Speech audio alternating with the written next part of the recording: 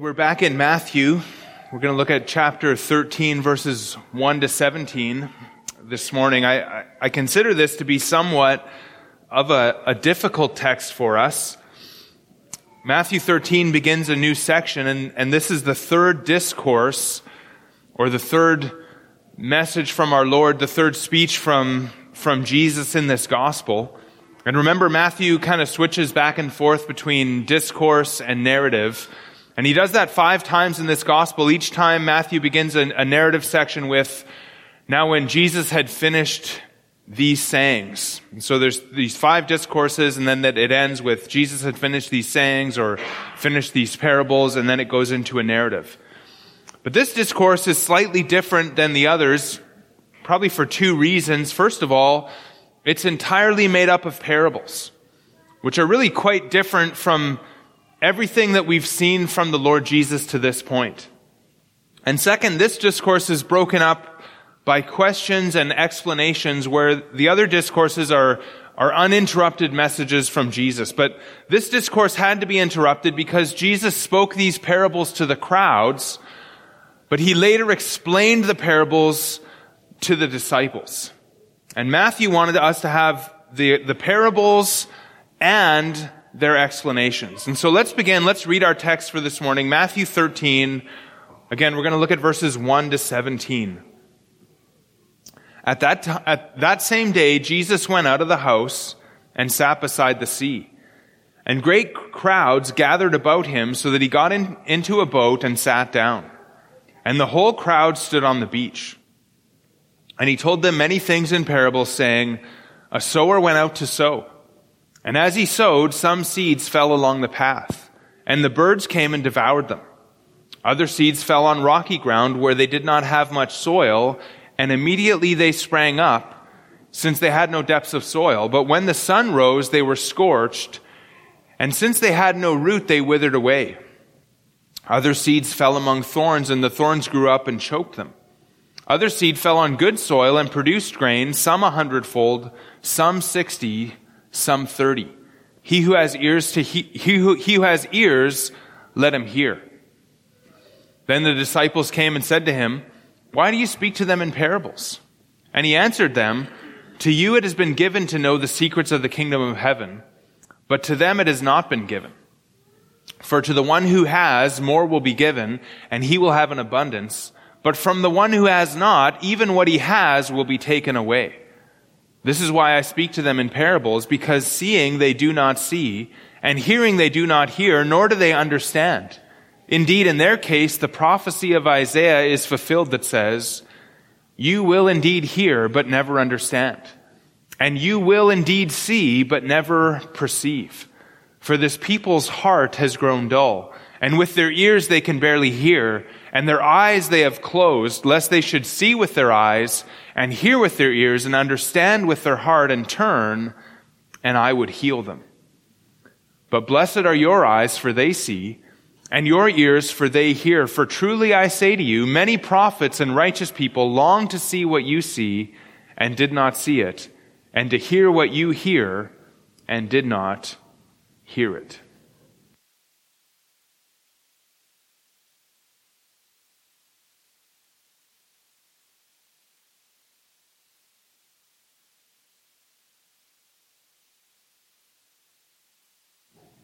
I called this sermon just simply an introduction to the parables, and that's really what our text does. It introduces us to this new method of teaching that Jesus began on that same day.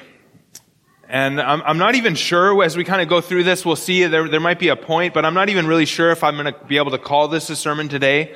My goal is just simply to introduce this section, cover these verses, and introduce the parables in general.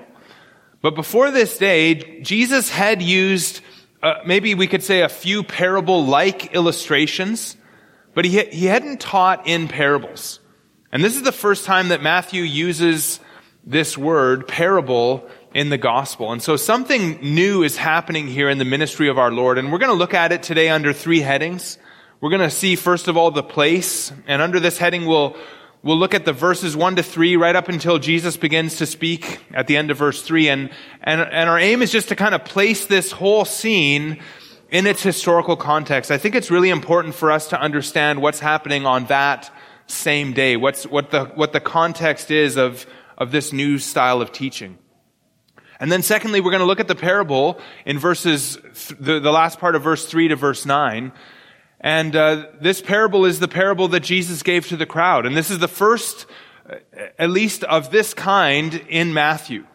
And we won't jump ahead. We're not going to look at verses 18 and following where Jesus explains the parable. We're going to resist the temptation to do that. And next week when we come back, we'll begin to look at the parable and the actual interpretation and explanation of the parable of the sower. But this week we're going to avoid that temptation, and we're just going to try to see it from the crowd's perspective. The crowd didn't hear the explanation that Jesus gave, and we won't do that either today. And then thirdly, we're going to see the purpose. In verses 10 to 17, we're going to call it the purpose, which is going to answer the question of verse 10 when the disciples come to Jesus and say, "Why do you speak to them in parables?" And so we're going to try to answer the question, why parables? And what's up with this new style of teaching that the Lord has? And we're going to see a twofold purpose as we look at the purpose. We're going to see, first of all, a purpose to reveal truth to the disciples. And that truth is truth about the kingdom of heaven. The mysteries of the kingdom. The ESV translates it there, the secrets of the kingdom. And then second purpose, we're going to see that the purpose is also to conceal these same truths from the crowds. It wasn't given them to know the things, and so Jesus is going to teach in parables so that they will never understand, verse 14, never perceive, and ultimately they won't repent, they won't turn and be healed. And so let's begin then with number 1, the place, verses 1 to 3. Again, that same day, Jesus went out of the house and sat beside the sea, and great crowds gathered about him so that he got into a boat and sat down. And the whole crowd stood on the beach, and he told them many things in parables, saying, and we'll stop there. Now we need to begin by remembering that this happened on that same day in verse 1. And that was the same day, if you turn back to Matthew 12, verse 22, this was the same day that a demon-oppressed man who is blind and mute was brought to him, and he healed him so that the man spoke and saw. Verse 23, all the people were amazed and said, "Can this be the son of David?" But when the Pharisees heard it, they said, "It is only by Beelzebul, the prince of demons, that this man casts out demons." Jesus called this the blasphemy against the Holy Spirit. The Pharisees saw the Lord Jesus do the very works that proved that he was the Messiah, but they attributed it to the devil. And Jesus answered their charge and warned them of coming judgment. And then in verse 38, some of the scribes and the Pharisees answered him, saying, "Teacher, we wish to see a sign from you." But he answered them, "An evil and adulterous generation seeks for a sign, but no sign will be given to it except the sign of the prophet Jonah." And the sign of the prophet Jonah, as we saw quite a while ago now already, was a veiled prophecy of the resurrection. And then Jesus condemned that generation with the following words, starting in verse 41. "The men of Nineveh will rise up at the judgment with this generation and condemn it. For they repented at the preaching of Jonah, and behold, something greater than Jonah is here.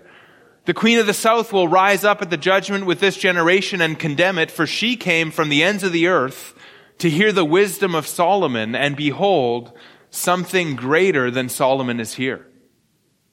In verse 45, Jesus told them that the final state of the generation would be worse.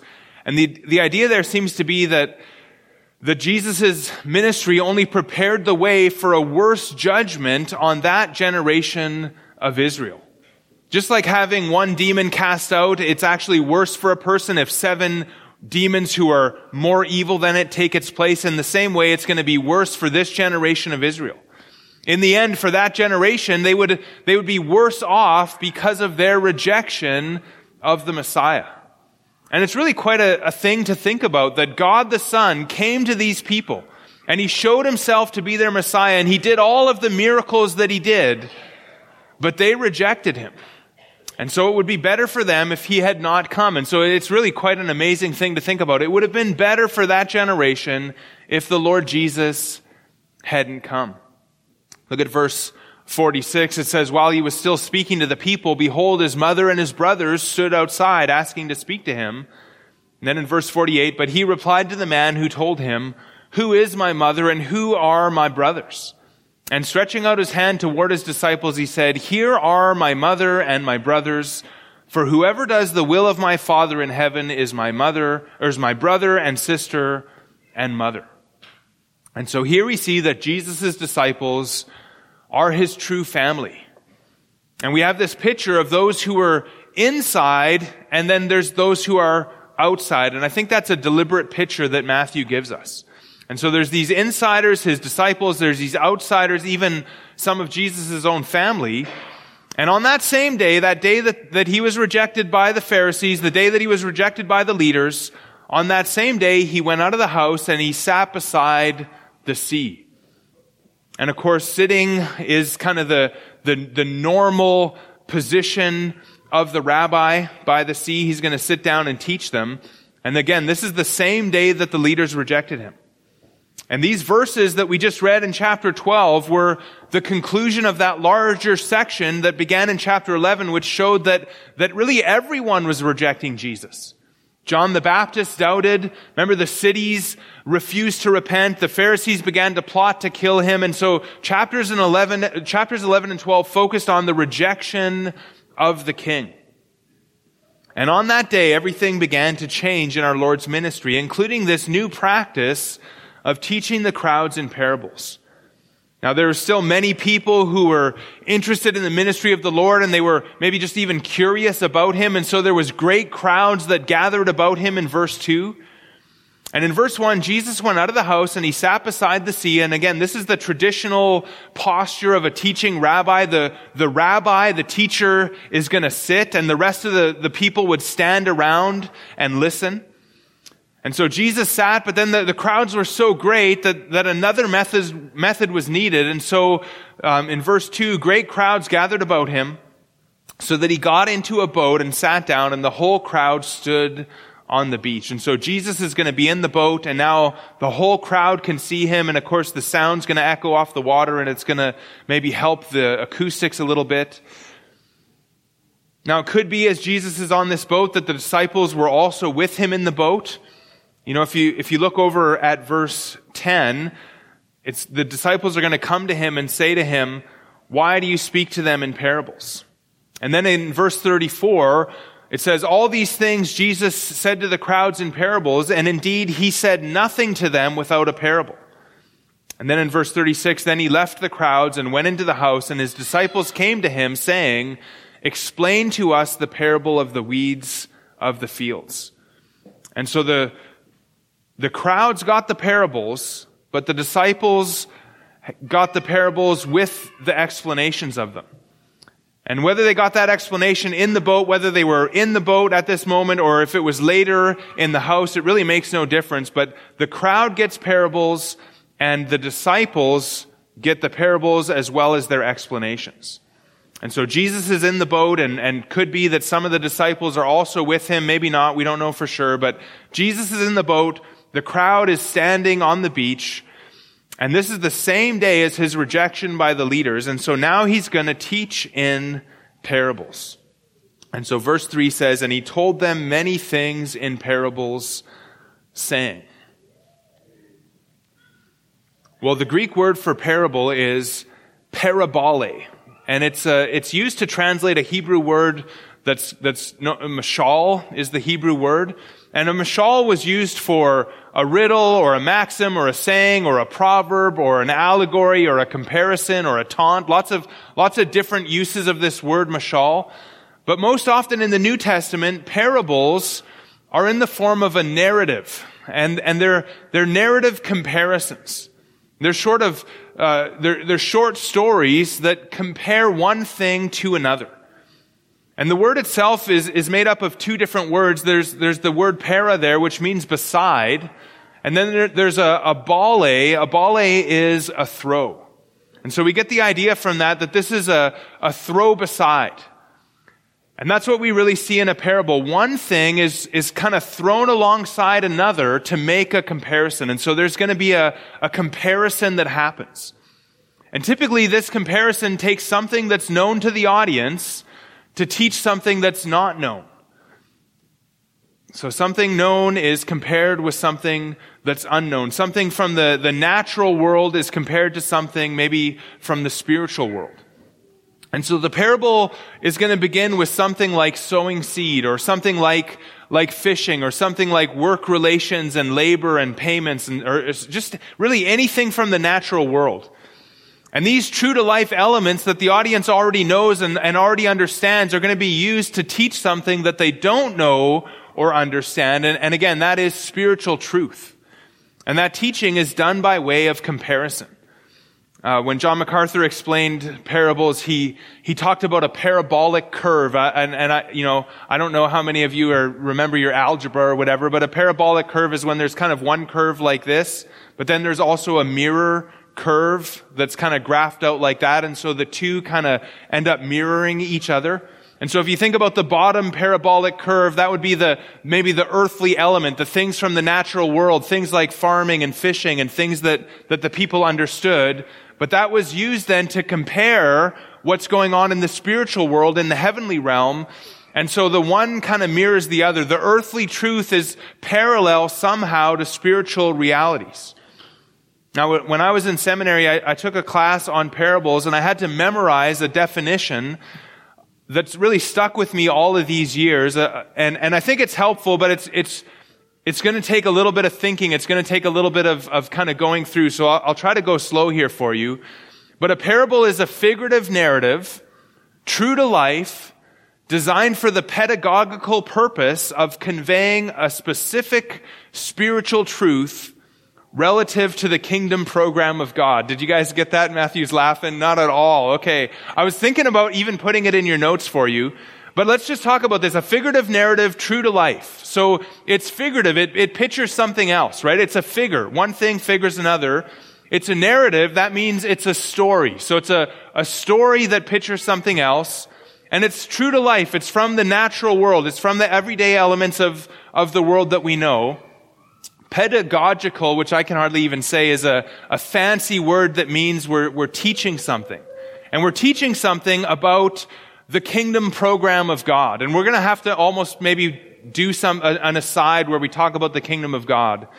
All of these parables in Matthew 13 are about the kingdom of God. And they really all begin with something like, the kingdom of heaven is like.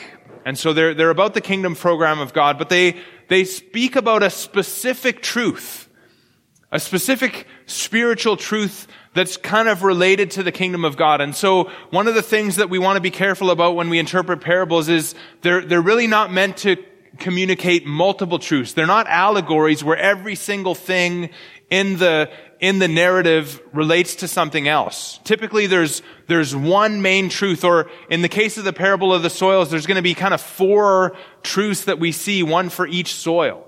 But if we kind of go too far beyond that, we're going to miss the point. And so parables speak about a specific truth, and we really want to find the one main truth that parable teaches. And I'll show you that as we go through and start interpreting these. So a figurative narrative, true to life, designed for the purpose of teaching a specific spiritual truth about the kingdom of God. And again, these parables in Matthew 13 all speak about the kingdom of God. And so if you look at verse 11, he says, "To you it has been given to know the secrets or the mysteries of the kingdom of heaven." And then if you go to verse 19, "When anyone hears the word of the kingdom and does not understand it," that's the interpretation of the parable of the soils. It's about the word of the kingdom.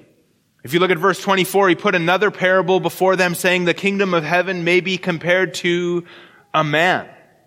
Or in verse 31, he put another parable before them, saying the kingdom of heaven is like a grain of mustard seed. In verse 33 again, he told them another parable, the kingdom of heaven is like leaven that a woman took and hid. In verse 43, it says there the righteous will shine like the sun in the kingdom of their Father, and that's in the parable of the weeds of the field. Verse 44, the kingdom of heaven is like treasure hidden in a field. Verse 45, the kingdom of heaven is like a merchant in search of fine pearls. In verse 47, again, the kingdom of heaven is like a net that was thrown into the sea and gathered fish of every kind. And then in verse 51, it says, have you understood all these things? And they said to him, yes. And I think that's important for us to recognize that the disciples, after they've been explained, Jesus asks them, have you understood all these things? And they say, yes, we have. And I think Matthew also wants us to be able to understand all these things. And he says to them then in verse 52, and he said to them, therefore every scribe who has been trained for the kingdom of heaven is like a master of a house who brings out of his treasure what is new and what is old. And so we're going to talk more about interpreting parables, and we're going to talk about the kingdom at another point, but that kind of sets the place for what we're talking about now. And we're going to have, some people say there's 7 parables, some people say there's 8 parables here, but we're going to look at all of these over the next probably number of months.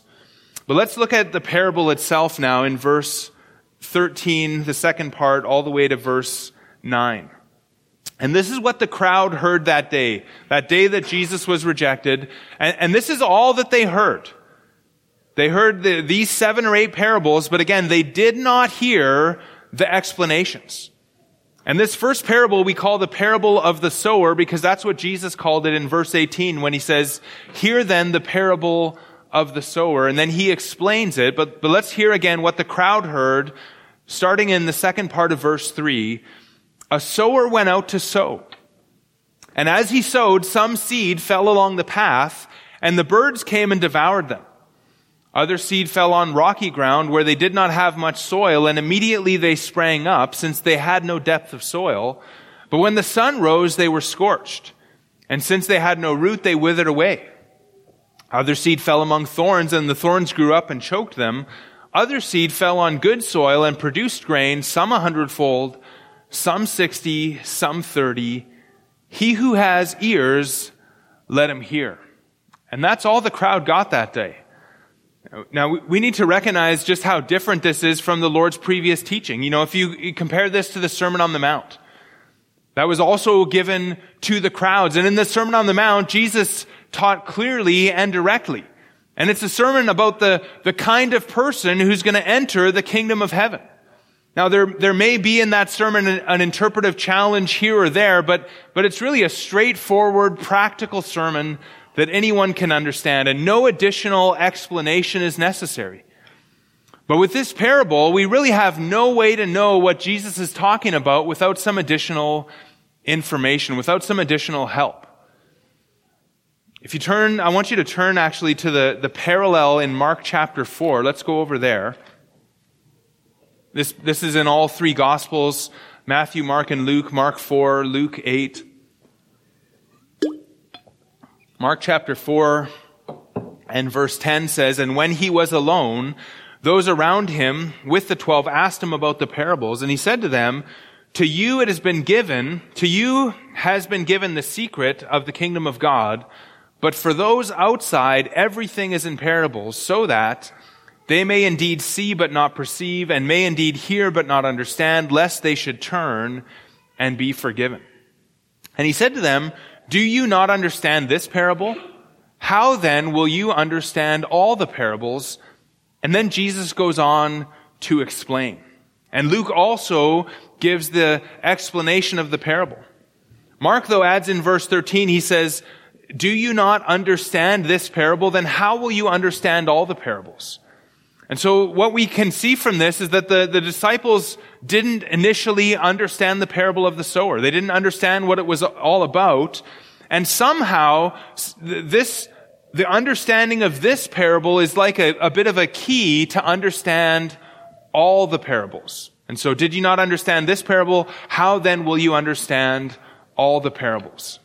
Now, the parables in the New Testament, they're included for us to understand. Matthew didn't write these so that we would have no clue what he's talking about.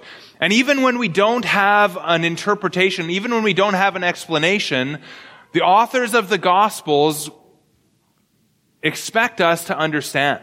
And they're going to include usually a brief note or a tie-in into the context in some way that's intended to shed light on the meaning of the parables.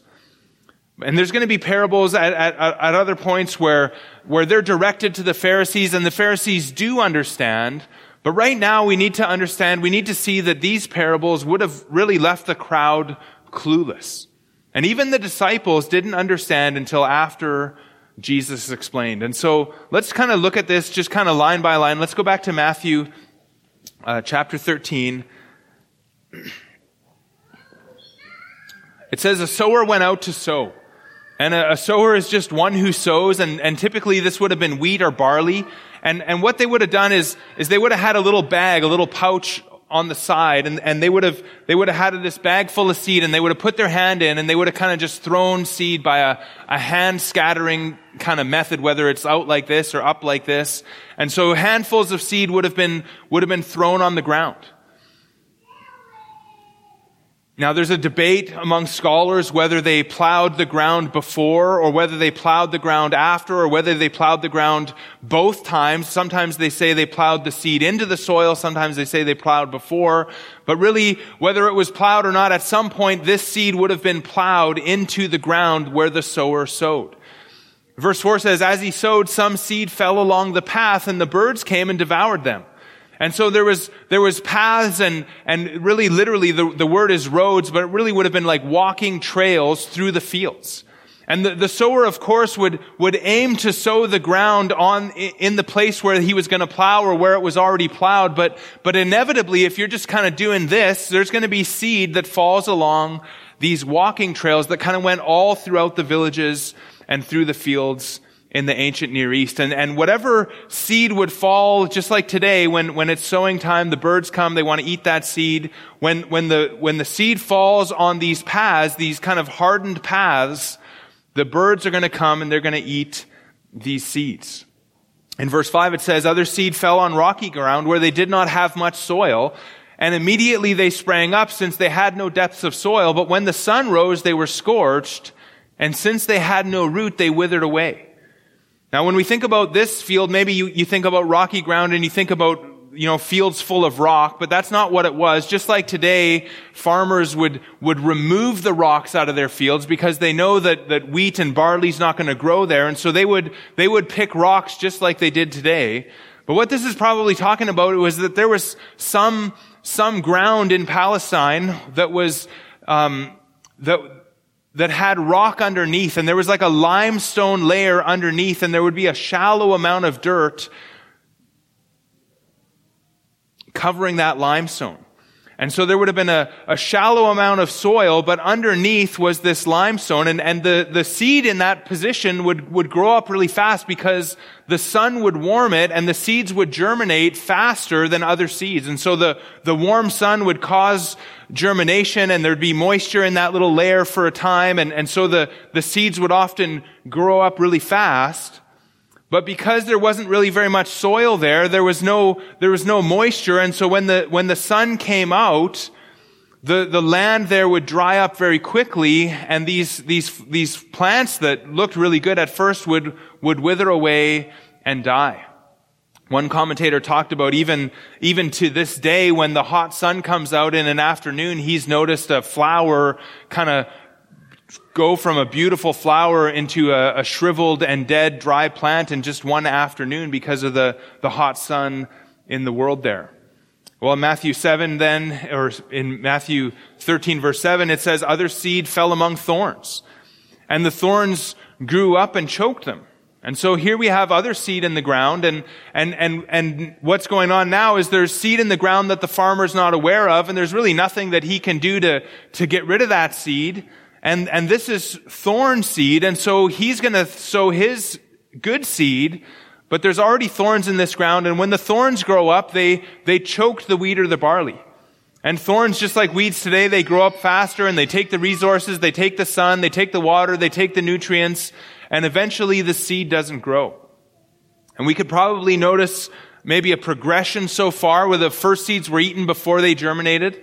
The second group lasted only a while, and then they shriveled, and then the third group lasted longer. But all three of these types of fields, all three of these soils, produce no harvest. And then in verse 8, other seed fell on good soil and produced grain, some 100-fold, some 60, some 30. Now we can notice maybe something else here. The same sower sows the same seed in each case. The difference is the soil where the seeds land. And finally, here we have some good soil. And this is what every farmer would be aiming at, was good soil to produce a harvest. And the good soil is the first here that we hear of a yield. And this soil has produced grain. But even here, there's a difference. Some 100-fold, some 60, some 30. Now, there's a debate on how to understand the increase. Some say that this is a supernatural harvest, and others say that it's a good harvest, but it's within normal range, and we'll talk about that and land on that next week. But at this point, it really makes no difference, does it, what's going on here? Because all we have is this story about a farmer and his seed, and some grew and some didn't. Now, verse 9 tells us that whatever this was all about, it's important. He who has ears, let him hear. That's a statement about the seriousness of how we need to understand what Jesus is talking about. But without some other information, the crowd would only be able to guess what Jesus was talking about. And again, in verse 34, all these things Jesus said to the crowds in parables. Indeed, he said nothing to them without a parable. This was to fulfill what was spoken by the prophet. I will open my mouth in parables. I will utter what has been hidden since the foundation of the world. And that's from Psalm 78, verse 2. Now you being believers and having probably read Matthew, you already know something about this because you've read verse 18 and following, but the crowd got nothing but this story about the sower. Just imagine if I came up here today and I just told you a story about a fisherman who caught a fish, but I never related it to anything. I never connected it to anything. What would you do? What would you do if I taught like that week after week, came up here and just told stories and made no connections? Some pastors do tell stories. Some pastors, sometimes interesting stories even that are entertaining to listen to, but unless they're teaching truth through the story, it really does no spiritual good. Now we understand we don't come here for entertainment. We come here to hear from God through His Word. But Jesus is actually holding the truth from these people. He's hiding it. He's veiling it from them because they have rejected Him. And so that's the parable, and really, without some kind of a key, there's no way to understand what Jesus is talking about. You could really only guess. And so now the disciples are curious about this, and they're going to ask Him about it in verse 10, and this is going to be number 3 in our outline. We're going to call it the purpose, in verses 10 to 17. The purpose of parables. What's the purpose? What's this new teaching style all about? And again, that's what the disciples ask in verse 10, and Jesus is going to give them a twofold answer. He answers in relation to the disciples, the insiders, and then He answers in relation to the outsiders, the crowd. And so in verse 10, the disciples came to Him and said to Him, "Why do you speak to them in parables?" And He answered them, "To you it has been given to know the secrets of the kingdom of heaven, but to them it has not been given. To the one it has been given, to the other it has not been given." One group will be allowed to know the secrets of the kingdom of heaven, the other will not. Verse 12 goes further. One group, the disciples, are going to be given more to the point of abundance, and the other group, the crowds, are going to lose even what they have. For to the one who has, verse 12, more will be given and he will have an abundance, but from the one who has not, even what he has will be taken away. Now, when these verses speak about what's been given or what has not been given, they're speaking about revelation. They're speaking about understanding of God's Word. And in the case of these parables, the crowd is not given the privilege of knowing about the kingdom of heaven, but it goes even beyond that because already they have seen and heard about Jesus, but they've rejected Him. And these verbs are in the passive, has been given or has not been given. These are what we call divine passives. God is the one who gives or does not give this revelation and understanding. God is the one who opens eyes and unblocks ears and softens hearts. He's also the one who shuts eyes, closes ears, and hardens hearts. And this section speaks of God's prerogative to either give or withhold information and insight into himself and into his ways. It also at the same time shows man's responsibility to see and hear. And so there's kind of both things happening here. Israel is being prevented from having further revelation about the kingdom of heaven, about the kingdom program of God, because they would not and they did not recognize the king of that kingdom. And because they didn't recognize him as their Messiah, because they did not repent, they're going to be prevented from having further revelation. And so we have here God's sovereignty and human responsibility side by side, as we often do in Scripture. Just right side by side. And we've already seen this already in earlier parts here. I want you to just turn back with me to Matthew chapter 11. Matthew 11 and verse 20.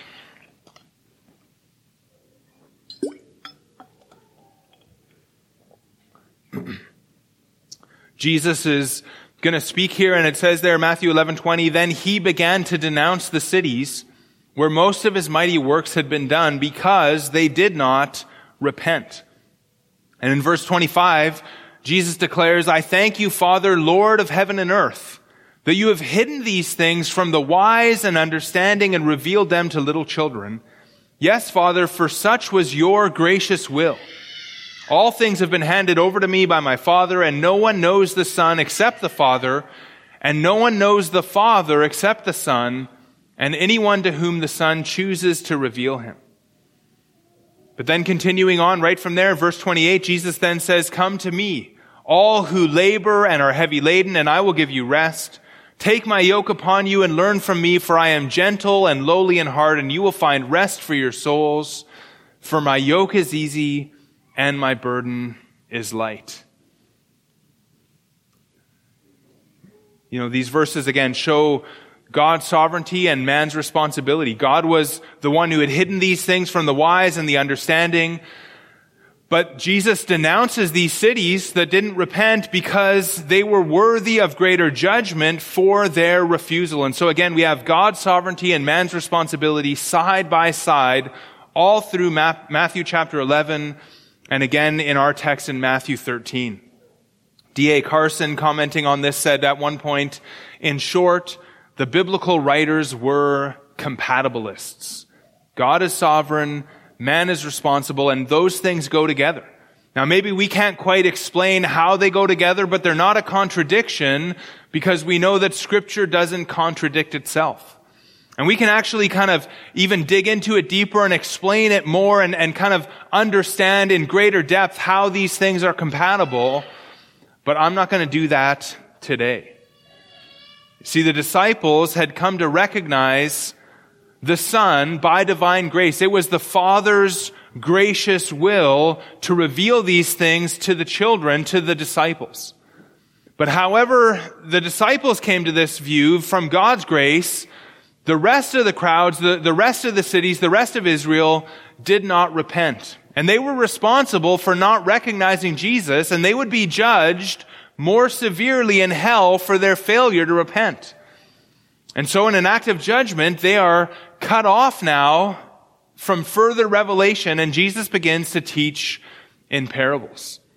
And so if you look back at our text, chapter 13, verse 13, this is why I speak to them in parables, because seeing they do not see, and hearing they do not hear, nor do they understand.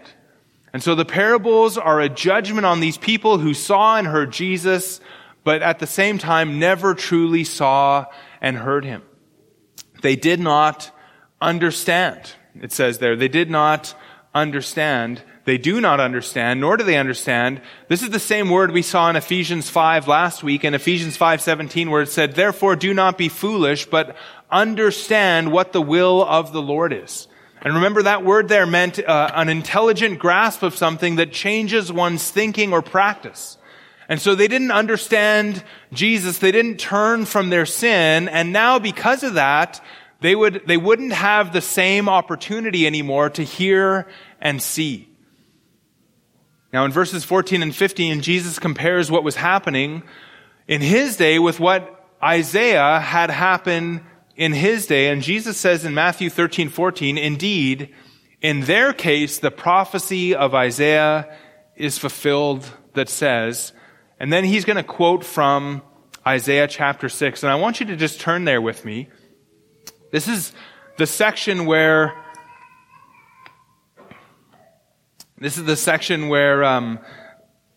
Isaiah saw the Lord sitting on a throne, Isaiah chapter 6. And Isaiah was commissioned there in that vision to go for the Lord and preach to Israel. And I want to read this whole extended section starting in verse 1. In the year that King Uzziah died, I saw the Lord sitting upon a throne high and lifted up, and the train of his robe filled the temple. Above him stood the seraphim. Each had 6 wings. With 2 he covered his face. With 2 he covered his feet, and with 2 he flew. And one called to another and said, Holy, holy, holy is the Lord of hosts. The whole earth is full of his glory. And the foundations of the threshold shook at the voice of him who called, and the house was filled with smoke.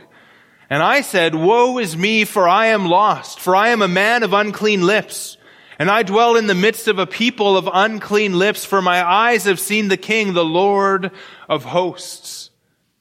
Then one of the seraphim flew to me, having in his hand a burning coal that he had taken with tongs from the altar, and he touched my mouth and said, Behold, this has touched your lips, your guilt is taken away, your sin atoned for. And I heard the voice of the Lord saying, Whom shall I send? And who will go for us? Then I said, Here I am, send me. And he said, Go and say to this people, Keep on hearing, but do not understand. Keep on seeing, but do not perceive. Make the heart of this people dull and their ears heavy, and blind their ears, lest they see with their eyes and hear. I said blind their ears. Make the heart of this people dull, verse 10, and their ears heavy, and blind their eyes, lest they see with their eyes and hear with their ears and understand with their hearts and turn and be healed. Then I said, How long, O Lord? And he said, Until cities lie waste without inhabitant, and houses without people, and the land is a desolate waste, and the Lord removes people far away, and the forsaken places are many in the midst of the land. And though 1/10 remain in it, it will be burned again like a terebinth or an oak whose stump remains when it is felled. The holy seed is its stump. And so Isaiah was to go and preach God's word to the people, but they would reject it. And they would not understand and not perceive and not see and not hear and not turn and not be healed. And this was to go on until the people, the nation of Judah, was handed over to Babylon and taken into captivity, until the judgment of God came on them fully for their sin. Now in verse 10 says, Make the heart of this people dull and make their ears heavy and blind their eyes. We understand this, that Isaiah, he did preach the word of God to the people. But the problem is that the people were hardened. And as Isaiah goes and preaches to the people, it's only going to show to a greater extent the hardness of heart that these people had. And so they were hardened in heart, and they would reject the preaching of Isaiah. And so they were then even hardened further in judgment, as a judgment for their hard hearts, until eventually they're going to be taken into captivity to Babylon. Now this was very much like what we see with Pharaoh. God hardened his heart to judge Egypt and to glorify himself by delivering Israel out of Egypt. But when we think about this hardening of Pharaoh's heart, we don't think that God hardened Pharaoh's heart against Pharaoh's will. We understand that Pharaoh had a hard heart, that God hardened his heart further, that it's not as though Pharaoh was going to immediately repent and trust in Christ and follow the Lord, except for that the Lord hardened his heart. We understand that these things are compatible, that they go together, that Pharaoh had a hard heart and God hardened it further as an act of judgment. And we know from Scripture that really all of us have hard hearts, and all of us are dead in trespasses and sins unless God opens our eyes by grace. Now in our text in Matthew 13, and we can go back there, Jesus compares his ministry to Isaiah's. It's a fulfillment. The same thing is happening again, that just as Isaiah was rejected and his ministry was rejected, so Jesus' ministry was rejected. The same thing is happening again. Judah, Israel, is not receiving the word of God, and they're going to be hardened until judgment comes. And part of that is this new teaching in parables so that the people aren't going to understand. And so in verse 14, Jesus says, "Indeed, in their case, the prophecy of Isaiah is fulfilled that says, 'You will indeed hear, but never understand. You will indeed see, but never perceive. For this people's heart has grown dull. With their ears they can barely hear, and their eyes they have closed, lest they should see with their eyes, and hear with their ears, and understand with their heart, and turn, and I would heal them.'" Now we need to kind of think about this now for ourselves. And obviously, Jesus isn't here in the flesh. And we have these parables here for us, but they're really for us to understand. The secrets of the kingdom, the mystery of the kingdom has been given to us in Matthew so that we can understand. Now, we're not to preach to harden people's hearts. But I think we do need to see something here for ourselves. You see, men's hearts are naturally resistant to the truth. And if we think about it, even when Jesus was present in the flesh, men resisted and suppressed the truth in unrighteousness. And if they resisted the Lord, and if they resisted his teaching, and if they resisted Isaiah, then how much more should we expect them to resist us? We should really expect it. Now Jesus, in this case, he switched to parables to not cast his pearls before the pigs, but also his purpose, his plan, the mission that he has is to go to the cross and die for our sins. And so we're not to do something like what Jesus did. We're not to teach in parables. We're not to teach in confusing ways that people can't understand. Our job is to continue to uphold the truth, to preach the gospel, to build up the saints, and we're not to hide anything. What Jesus spoke in the inner ear, we're to preach from the housetops. But I think something that we can note from this is just this, that it's an act of judgment when God conceals his truth from someone or from some people, from a group of people.